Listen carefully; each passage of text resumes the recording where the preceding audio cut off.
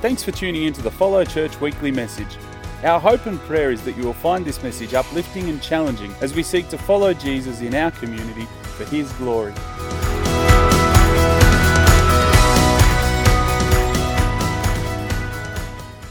So let's read John chapter 1 from verse 1 up until verse 14. In the beginning was the Word, and the Word was with God, and the Word was God. He was with God in the beginning. Through Him all things were made. Without Him nothing was made that has been made. In Him was life, and that life was the light of all mankind. The light shines in the darkness, and the darkness has not overcome it. There was a man sent from God whose name was John. He came as a witness to testify concerning that light, so that through him all might believe. He himself was not the light. He came only as a witness to the light. The true light that gives light to everyone was coming in the world. He was in the world, and though the world was made through him, the world did not recognize him. He came to that which was his own, but his own did not receive him. Yet to all who did not receive him, to those who believed in his name, he gave the right to become children of God. Children born not of natural descent, nor of human decision or a husband's will, but born of God. The Word became flesh and made his dwelling among us. We have seen his glory, the glory of the one and only Son who came from the Father, full of grace and truth. Fantastic. What a powerful, true story right there. Amen. Adoption. That's what we want to look at today, adoption and our identity. Would you just pray with me, church? Heavenly Father, it is a joy to gather today together in your name. I pray that you'd help me preach, communicate your word with clarity, with power, with simplicity. Have your way in our hearts and our life. May we, as we've worshipped you with our singing, with our praise, our worship, our giving, may we now worship you with our hearing and give you the attention that you deserve. We ask for your grace and your goodness, and we ask this in Jesus' name. Amen. Amen. The skit ends with these words, if he loves me, this lady speaking of the Father, speaking of God, if he loves me as much as I love this little girl, I don't ever have to question his love for me ever again. It's powerful, isn't it? On that note. Very dramatic. I never have to question his love for me again.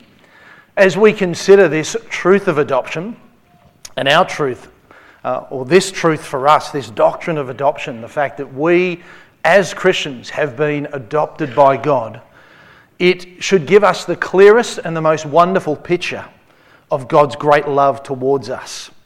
The great author J.I. Packer, pastor preacher who recently passed, in chapter 19 of his classic book, and I do encourage you to buy it and read it, his classic book called Knowing God, in chapter 19 he asks the question, what is a Christian? He then says, how would you answer that? He answers it in this way. He says, the question can be answered in many ways, but the richest answer I know is that a Christian is one who has God as Father. Our understanding of Christianity cannot be better than our grasp of adoption.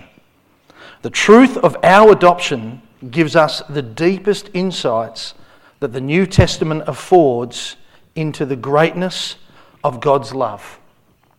The doctrine of adoption. It's my hope today for us as Christians, for those of you that have been a believer for some time, perhaps you're not familiar or it's been some time since you've freshly appreciated this truth of adoption. Maybe you've been serving the Lord for some time, maybe due to the lack of relationship you had with your earthly father. Maybe he wasn't present. Maybe he was had an addiction to some chemical or something that caused your reflection of a father not to be a positive one. Or perhaps you are more conscious, aware of your sinfulness and your bad behaviour than you are of God's love and deep affection for you. It is my prayer, it is my hope today that by the end of this message, pray for a short message, that you would be very aware of God's great love for you today. If you're visiting with us today and you're not a Christian, thanks for coming. It is my prayer that by the end of today, that you would be aware of your offensive sin before the Father, but then know secondarily His adopting love and His embrace for you and of you. That's my prayer. The truth of adoption, J.I. Packer says, gives us the deepest insight that the New Testament affords of the greatness of God's love. This truth of adoption, church, I would say, is foundational to our identity as Christians, first and foremost, but also every person on planet Earth's identity as a human being. Now, a lot of the people that I deal with in the judicial system, those that struggle, those that are breaking the law, those that are incarcerated, more often than not, those that are regularly coming into my presence, are people that struggle with this issue of identity. More times than not, they are people that have issues or struggle with knowing who their father is. That old saying, "Who's your daddy?" Wasn't that funny, was it? Or maybe it's, "Where is my daddy in this world?" A couple of statistics. 63% of youth suicides are from fatherless homes. 90% of all homeless and runaway children come from fatherless homes. 85% of all children who show behaviour disorders come from fatherless homes.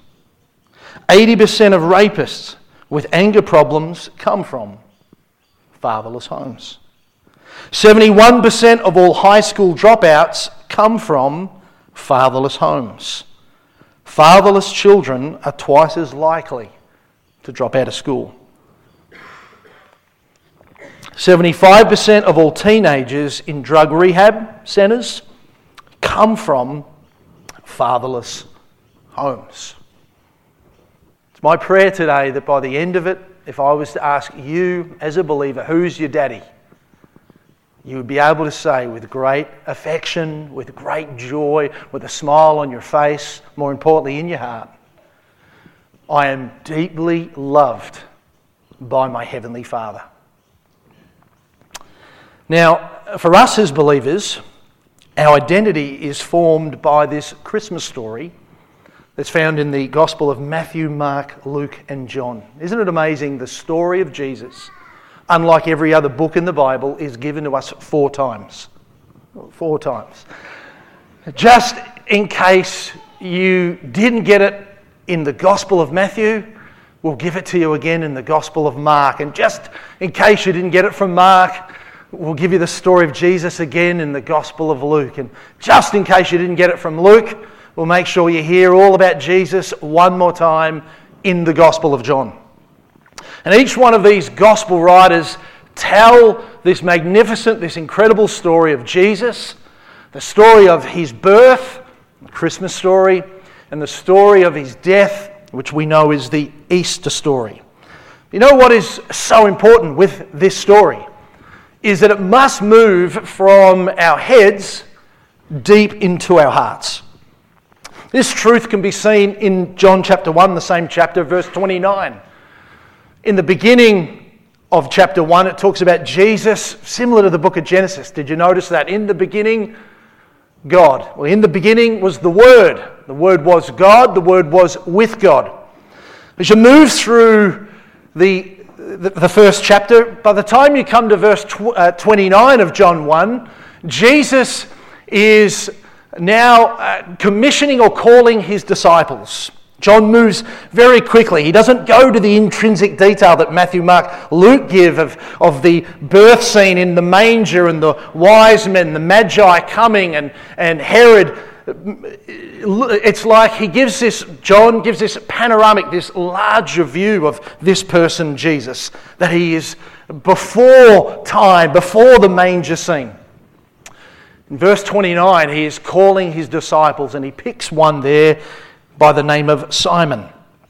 Verse 42 of John 1. And he says to Simon, Simon, son of Jonah, you are Simon the son of Jonah, and you shall be called Cephas, which is translated a stone. So again, in John 1, the same chapter, Jesus is calling the disciple, one of the disciples whom we know is Peter. You know him as Simon Peter. Peter, the loud, the boisterous, the fiery preacher. But Jesus doesn't call him Peter or Cephas. He calls him there Simon, which means shifting sand.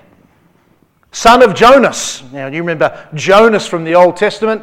He was a prophet who ran away from God. He was a prophet who lived, if you like, in disobedience. Imagine somebody calling your name, as it were, in the classroom. Everything, a bad, connotation attached to your name. Hey, Dill Berry. Something. It's probably worse than that, but just something that's derogatory, something that makes you feel not very good. Simon, you shifting sand, you shifty rat. I don't know. I prepared notes, but I go away from them from time to time. Often. Simon, you rat, son of Jonas. By that stage, he's probably cowering and wanting to hide in the corner. I know who you are. You're shifty. You're unstable. Run away. And you shall be called Cephas, which means stone. Peter means rock. When did this happen for him? Well, it happened in Matthew 16 specifically, when Jesus looks at the disciples and he says, "Who do people say that I am?" In verse 14 they said, "Some say you're John the Baptist, others say Elijah, others say Jeremiah or one of the prophets." He says, "But what about you? Who do you say that I am?" And Simon, aka Peter, says, "You are the Messiah, the Son of the living God." You know what Jesus said? "Blessed are you, Simon, son of Jonah. For this was not revealed to you by flesh and blood, but by my Father in heaven. I tell you, you are Peter." Petros. Rock.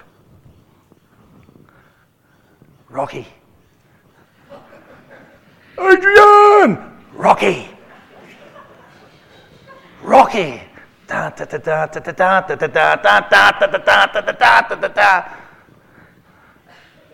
Did you see that? Or is this noise just happening in my head? Flesh and blood did not reveal this to you, mates.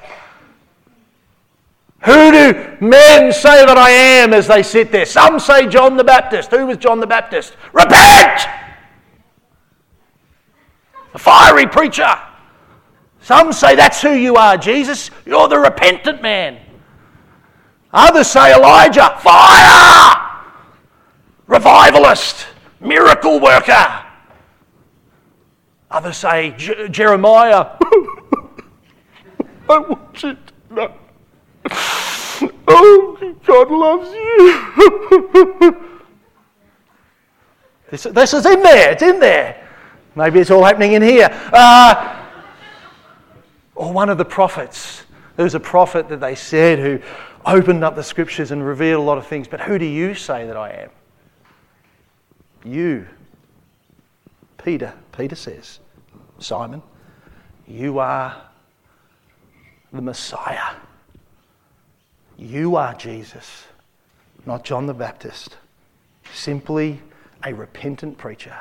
You are not Elijah, simply a miracle worker. You are not Jeremiah, a weeping man, a broken man. You are the Messiah." And Jesus says, "Simon, You are now called Peter.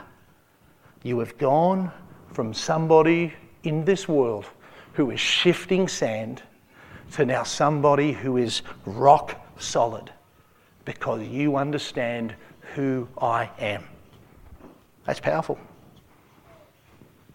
Flesh and blood has not revealed this to you, but my Father who is in heaven. Church, for those of you grown up in church, who do you see Jesus as? Who is Jesus to you? Is he just somewhere that you gather to hear a word of repentance? Is that what church is to you? Repent, repent, repent! Is it where you come chasing a miracle? Is it where you come for emotional stimuli? Or has it dawned upon your heart in the deepest way? I pray it happens at Christmas time. Has it dawned upon you personally, individually, that he is the Messiah, the Christos, the anointed one, the one of God? This is not something that happens of flesh or of blood. This is God speaking directly to your heart. You will go from somebody in this world who's moving and shifting and unstable to somebody who is rock solid. Hallelujah. Who is Jesus to you? The story of Jesus, this Christmas story, and Easter, his birth, his death, birth and death. What does it mean to you deep in your heart? Christmas, the eternal Son, the second person of the Trinity, becoming human in the person of Jesus Christ. God becoming a fetus. The creator of life now created. The one who is larger than the universe now becoming an embryo. The one who is the Ancient of Days becomes the infant of days. The one who sustains the world with his word chooses to become dependent upon the nourishment of a young girl. This is the Christmas story. Matthew puts it this way, Matthew 1:23, "Behold, a virgin shall be with child and bear a son, and they will call his name Emmanuel," which is translated, God with us. Hallelujah. How many people are smelling what I'm stepping in? Hallelujah. God with us. This is good news. Jesus, the God-man, fully divine, yet fully human, all at the same time. The Bible is very clear, though. The incarnation, or the coming of God in the man in the form of Jesus, is not the full story. The full story, the complete story, is found, we know, at Calvary, not Bethlehem. That is the centre of Christianity.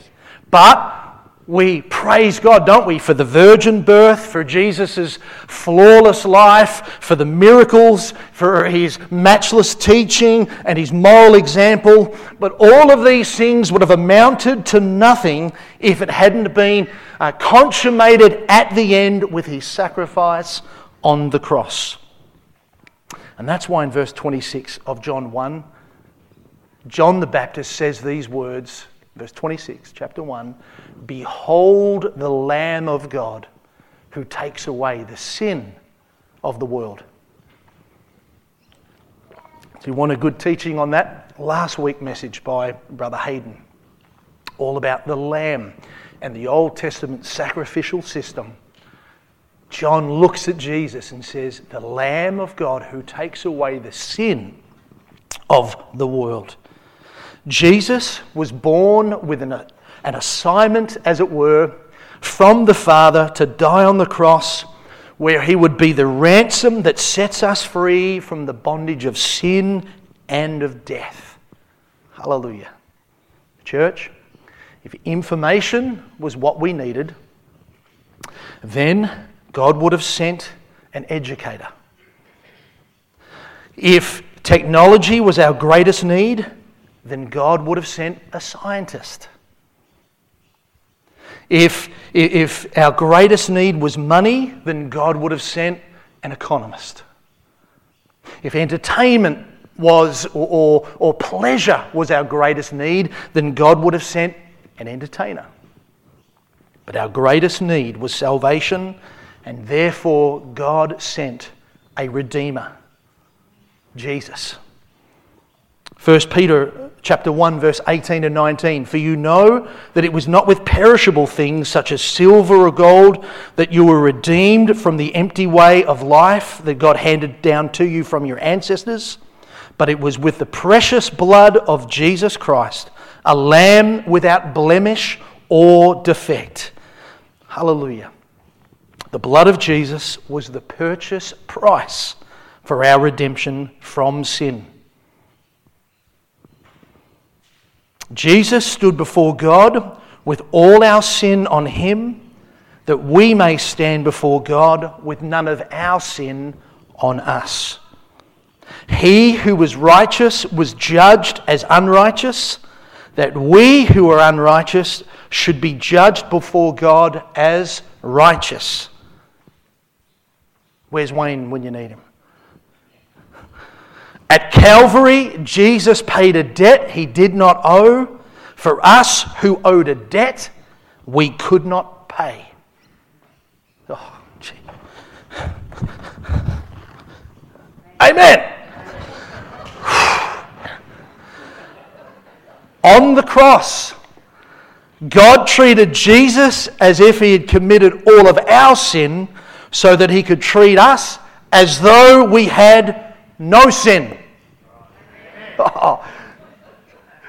Is this not the story of Christmas? This is better than the latest Apple iPhone you'll get under the tree this year. This is better than that laptop. This is better than that cruise, that trip to the South Pacific Islands. This is better than a Pontiac Key. Well, it's close, but no. This is far better than any present we could ever receive. And what I'm saying is this.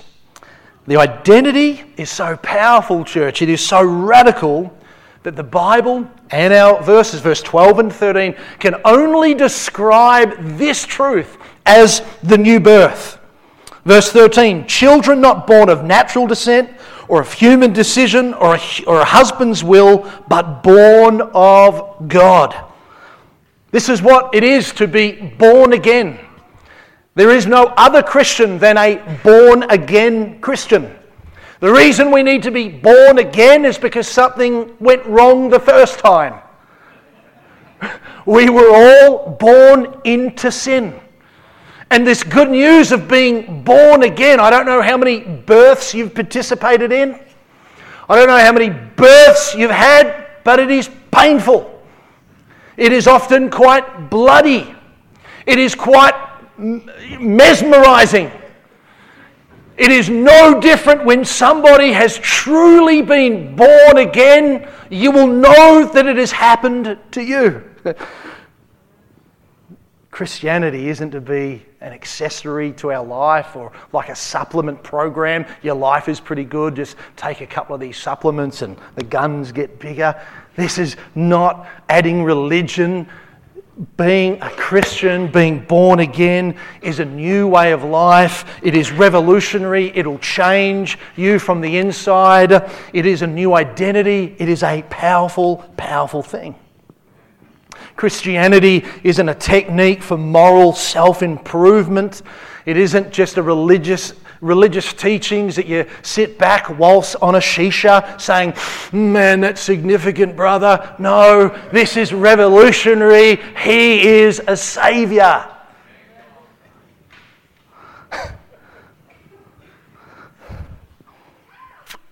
Born again. It also gives us a new status. Verse 12 says, he gave us the right to become the children of God. Let's dig into this adoption thought a little more. We have the right to become the children of God. Rights are different than privileges. In my job, everyone likes to tell police their rights. I know my rights. I know my rights. You can't do that. I can. I know my rights. Clearly not very well, but I know them. I saw it on YouTube. You know, rights are different than privileges. Privileges can be taken away. Privileges are given if you meet certain criteria, and if you break a few of those, criteria, if you misbehave, privileges can be taken away. But when you are given a right, though it is granted to you, when you have a right, it is yours.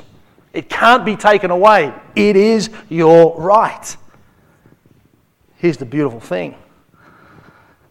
We have rights as children of God. What type of rights do we have? Well, we have access and we have an inheritance. Think about access for a moment. What does it mean to be a child of God? It means this.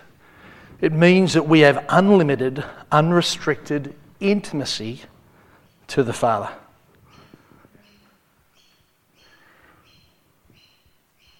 Now, in Bible times, the people of that culture at that time were very communal. I'll touch on this as we close. Very patriarchal. And what mattered in society was the rank and the status you had. It meant everything. What family you were from, what industry your family worked in, the name that you carried. It meant a lot in terms of the role you played in society. Who is your daddy? Well, we, as Christians, now have the creator of the universe as our Father. Access. Dads, if you're a dad here, I am, my 5 daughters. I remember at one particular time when my daughter number 2 and 3, that's what happens when you have so many, this is daughter number 2 and this is number 4. I remember when daughter number 2 realised I had actually a name. That my name wasn't Daddy. That you don't go to my licence or my passport and there's Daddy. I actually have a name. And I don't know if it was this peculiarity in her mind, this like, oh, I'm going to start calling my dad by his first name. Raynor, just loved it. Just called me like, Raynor, could you come here please, Raynor? It was kind of fun for an hour. By the third day, I said, listen, you can call me Rainer if you like. But I said, why would you want to? Why would you call me Rainer when you can call me Daddy? Because I'm your father, you have all the access to me that other people who call me Rainer don't have. For instance, if you call me Daddy, you can call me from a phone on the side of the road on the Monash at 2 or 3 o'clock in the morning with a flat tyre and say, Daddy, can you come and help me with my flat tyre? That happens. 5 girls. None of them mechanics. Every second week I'm on the Monash on the side of the road. If you see that guy, that's me. Go around. No, you do need to replace the water. It doesn't fill up on its own. No, don't put water in the oil. That's a different colour. But if somebody else calls me at 2 o'clock in the morning and I see someone else, if it's not Daddy, then I'll probably just turn the ringer off.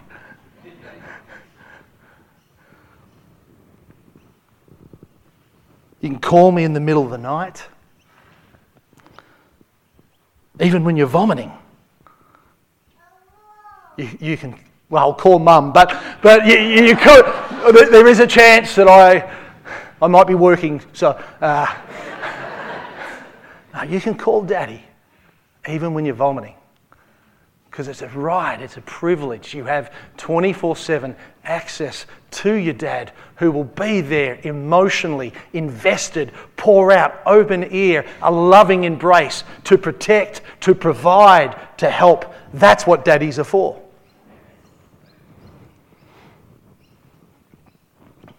I think of that being me, and I'm not always the most patient, the most wise or caring.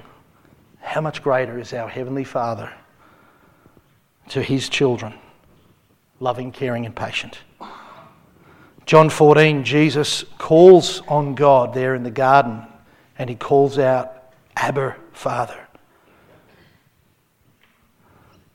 In Romans 8 and Galatians 4, it says, the same Spirit in our hearts cry out, Abba, Father.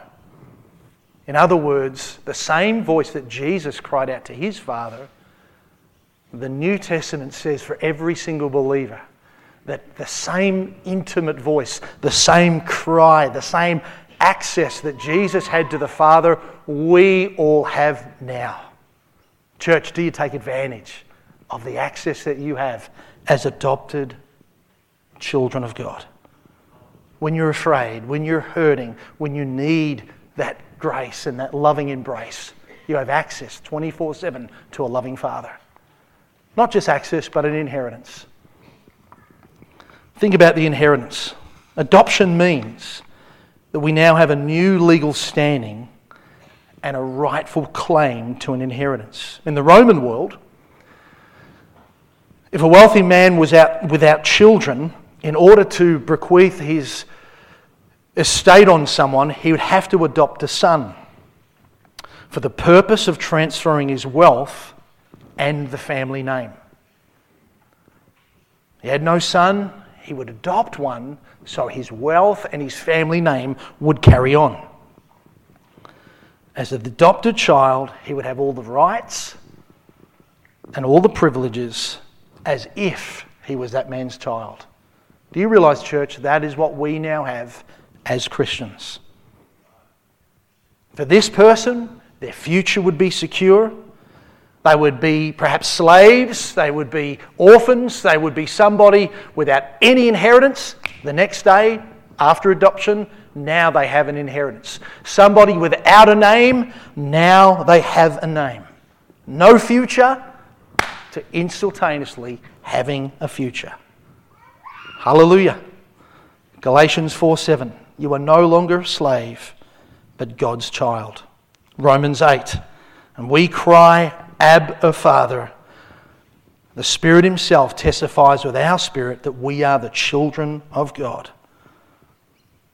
In Romans 8, and I close. Wayne says I've heard that before. Romans 8. No, I really am. It talks about a future glory.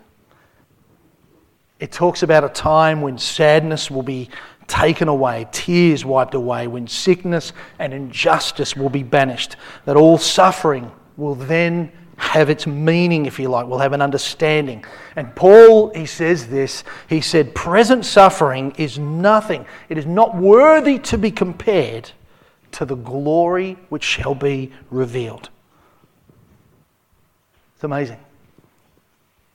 Maybe to help us understand this, to put it in another, more human terms perhaps. Just say that you have an inheritance coming to you Christmas morning. The legal documentation has been prepared. You are inheriting Christmas morning $100 million.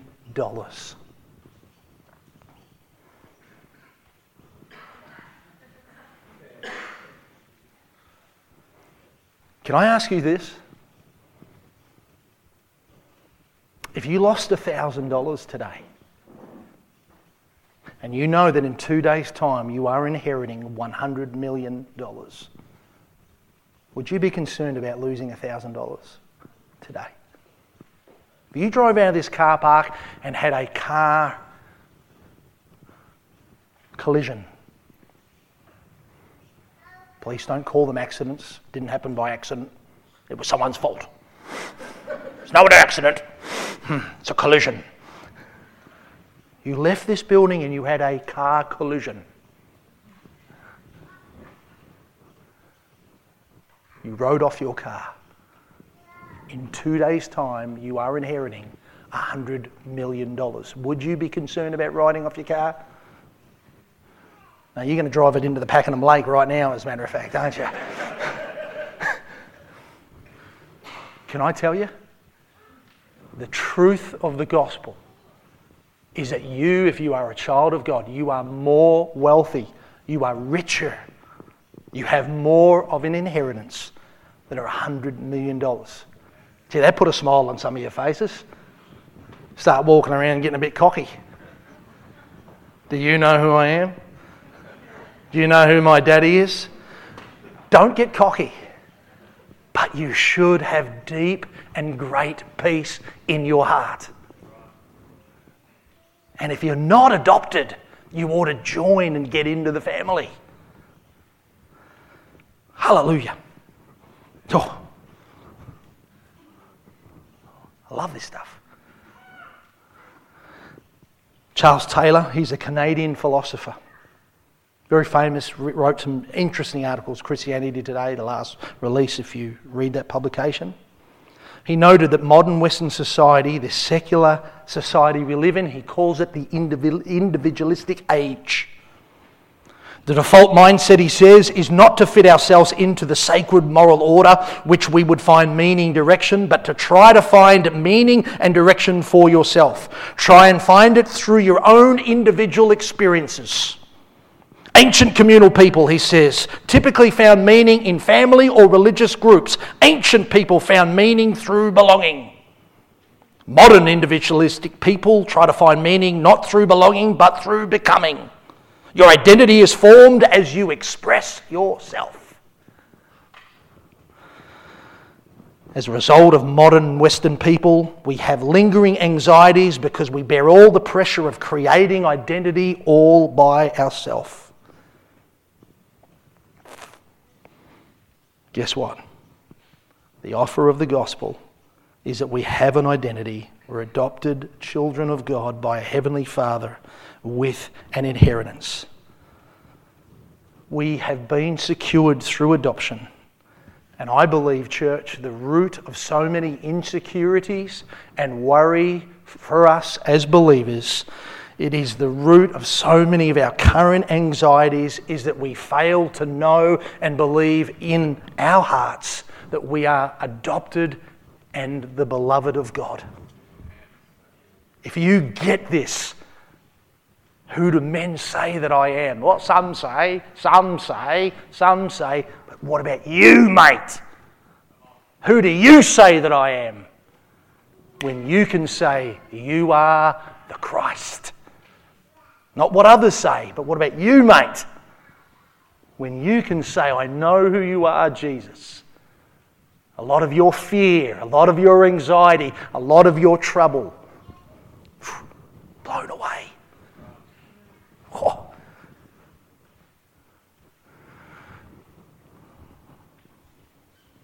How do we get it? I close. Verse 12. That's the second close. I get 3 and I'm done. No, I'm done. This is the second and the last. How do we get it? Verse 12. All who did receive him, to those who believe in his name, he gave the right to become the children of God. How do we get it? Believe in his name. How many people remember the day that you were born?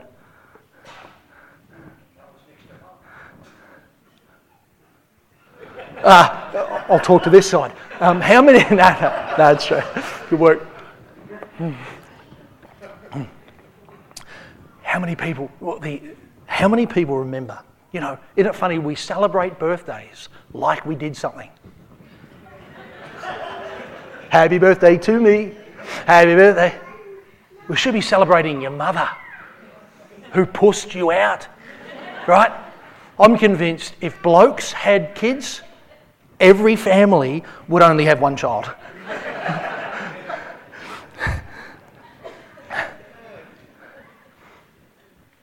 You know why you don't remember your birth?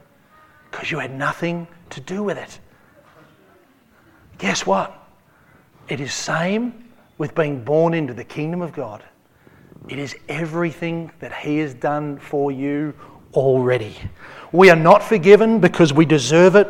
We are not saved because we worked for it. We are not redeemed because we earned it. God adopts us through Jesus, through His perfect atoning sacrifice on the cross.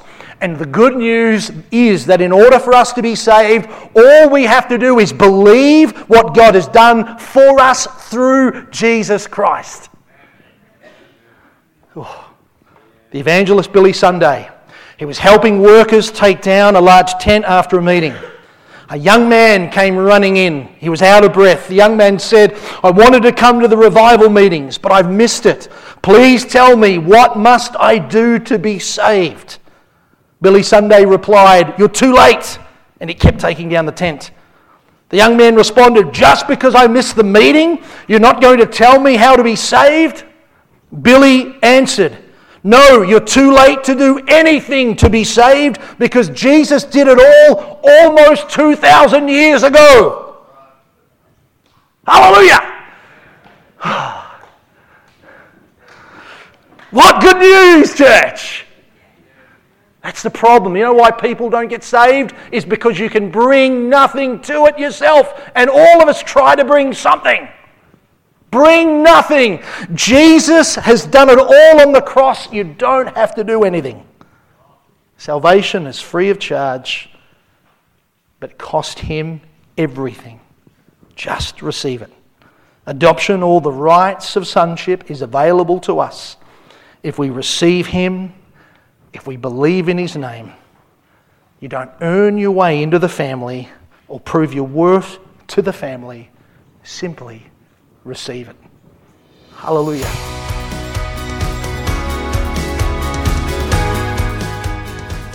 Thanks for listening to our message this week. If it stirred your heart and you would like to talk to someone more about it or pray with someone, please get in touch with us at info@follow.church and one of our pastoral team will get back to you as soon as possible. If you'd like more information about Follow and our various ministries, including weekly service times and location, please check out our website, www.follow.church. Thanks again for joining us. God bless.